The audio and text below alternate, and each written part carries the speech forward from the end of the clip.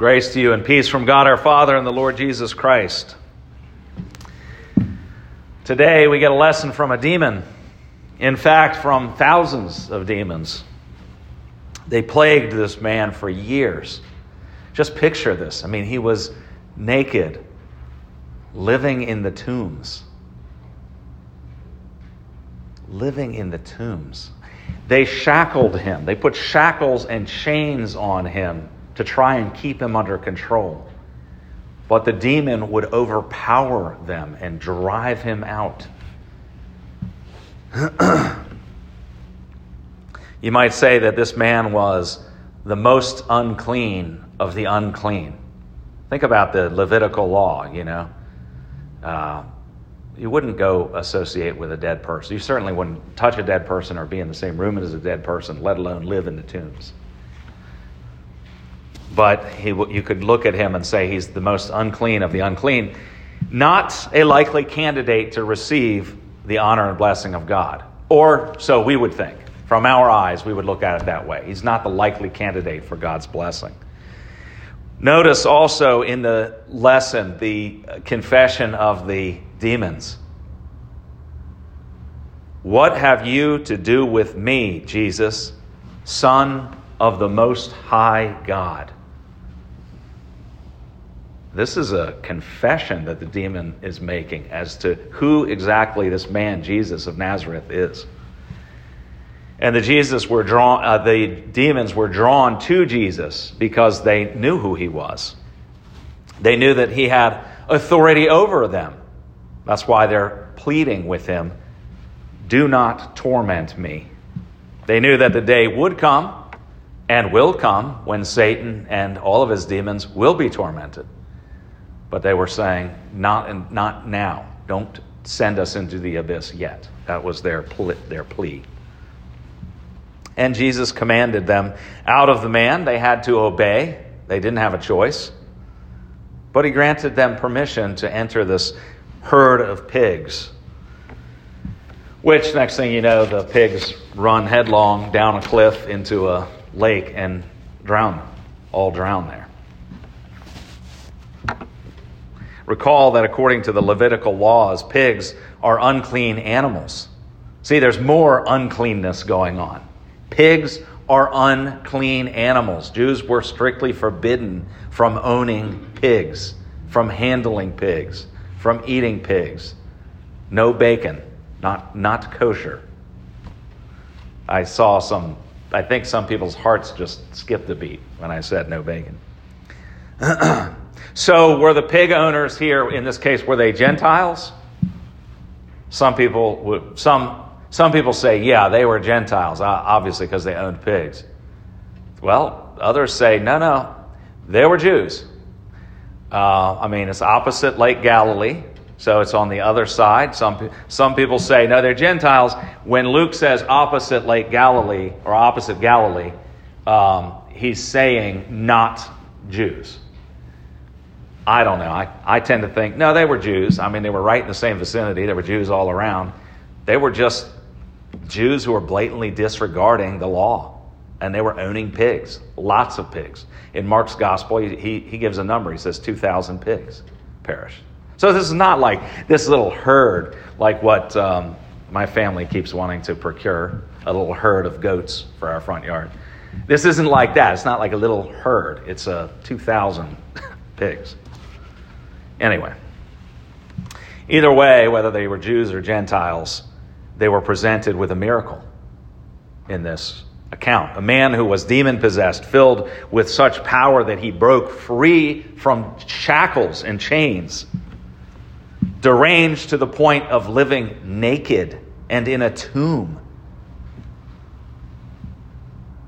Yet, he was healed miraculously, and they were all witnesses to that. He was healed miraculously, he was healed instantly, and he was healed permanently by Jesus. As proof of the miracle, the pigs rush down the cliff and are drowned.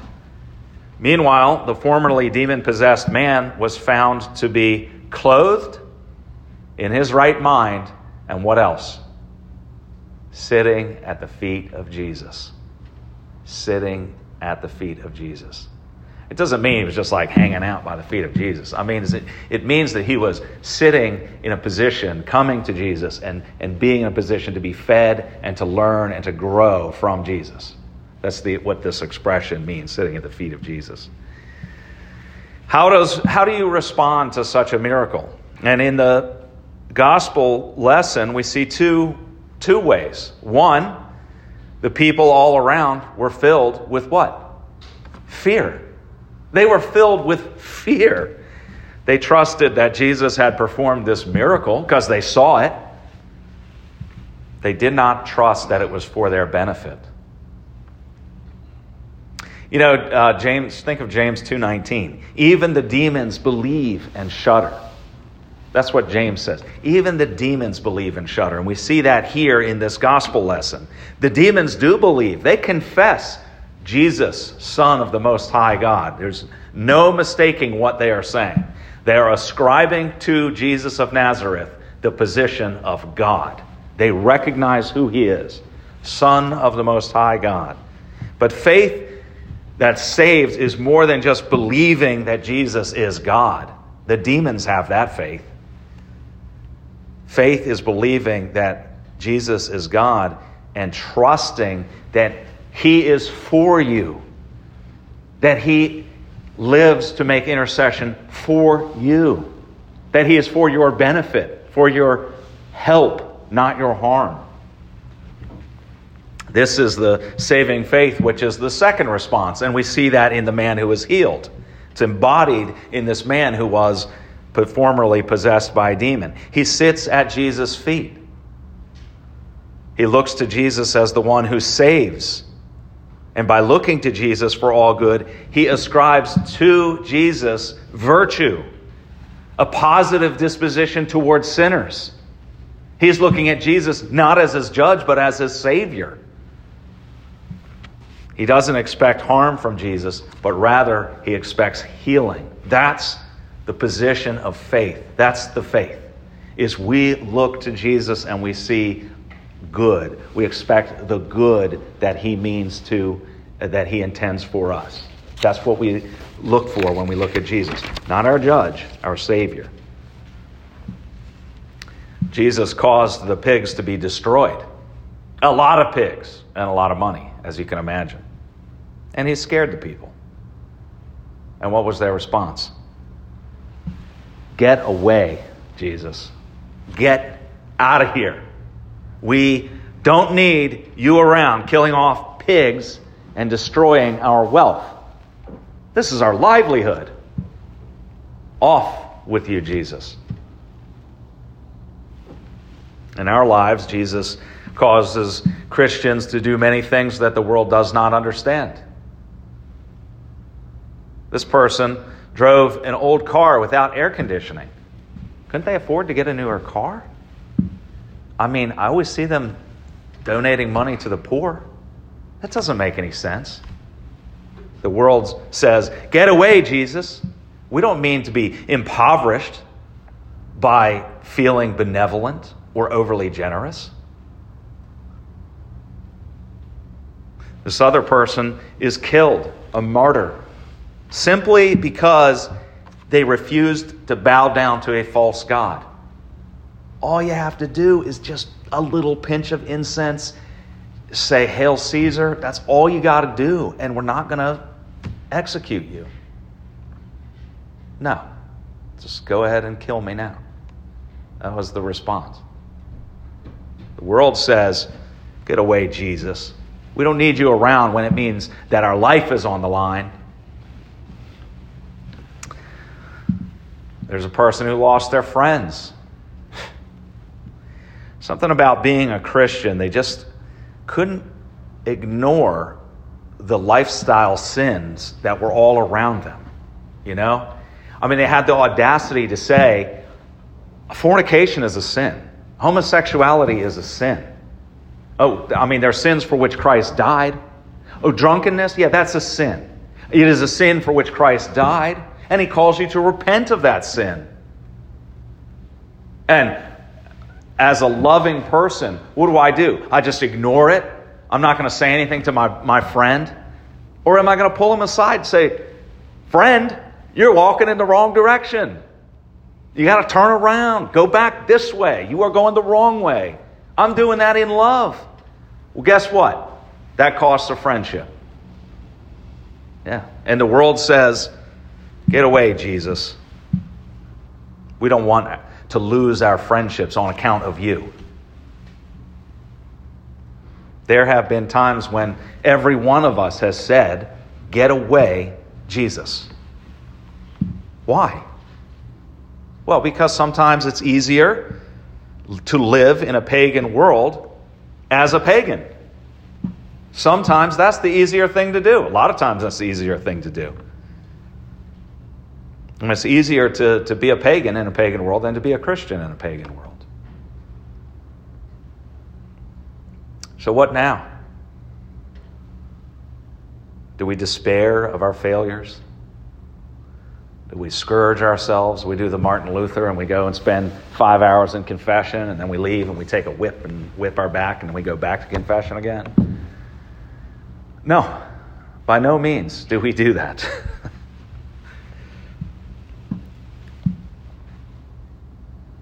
Although the man wanted, in fact, he begged that he might go with Jesus and be with him, Jesus gave these instructions. He said, return to your home and declare how much God has done for you. And the man went away proclaiming throughout the whole city how much Jesus had done for him. Did you notice that at those last couple verses? Jesus said, go and declare how much God has done for you. And Luke tells us that the man went and declared how much Jesus had done for him. Gosh, it's almost like Jesus and God are interchangeable, like Jesus is God. Yeah, and that's right. That's not a mistake. That's the way Luke meant to say it. Indeed, Jesus is God, and he had healed the man.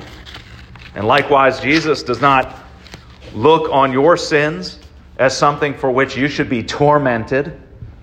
God has given you faith so that you can see Jesus. Not as your judge, but as your Savior. He works all things together for your good. Jesus, don't get away. Don't go away from me. No, come nearer to me. I mean, if Jesus is your judge, bar the doors. Stay away. I don't want to be judged. So why don't we bar the doors? Why do we invoke God's name and beg that he come and be with us? Why do we come to this table and receive the sacrament? Christ bodily, his body and his blood. Why do we do that? Why do we let Jesus come so near to us to actually be in us? It's because we have faith to see him as the Savior that he is, not as the judge. Indeed, he is our Savior. He is returning, and he will judge the earth. That's when he returns. And he will look and say, well done, good and faithful servant. When did I feed the poor? When did I do this and that? Well, you just did it. Just like you breathe because you're a human being, you do good works because you're a Christian.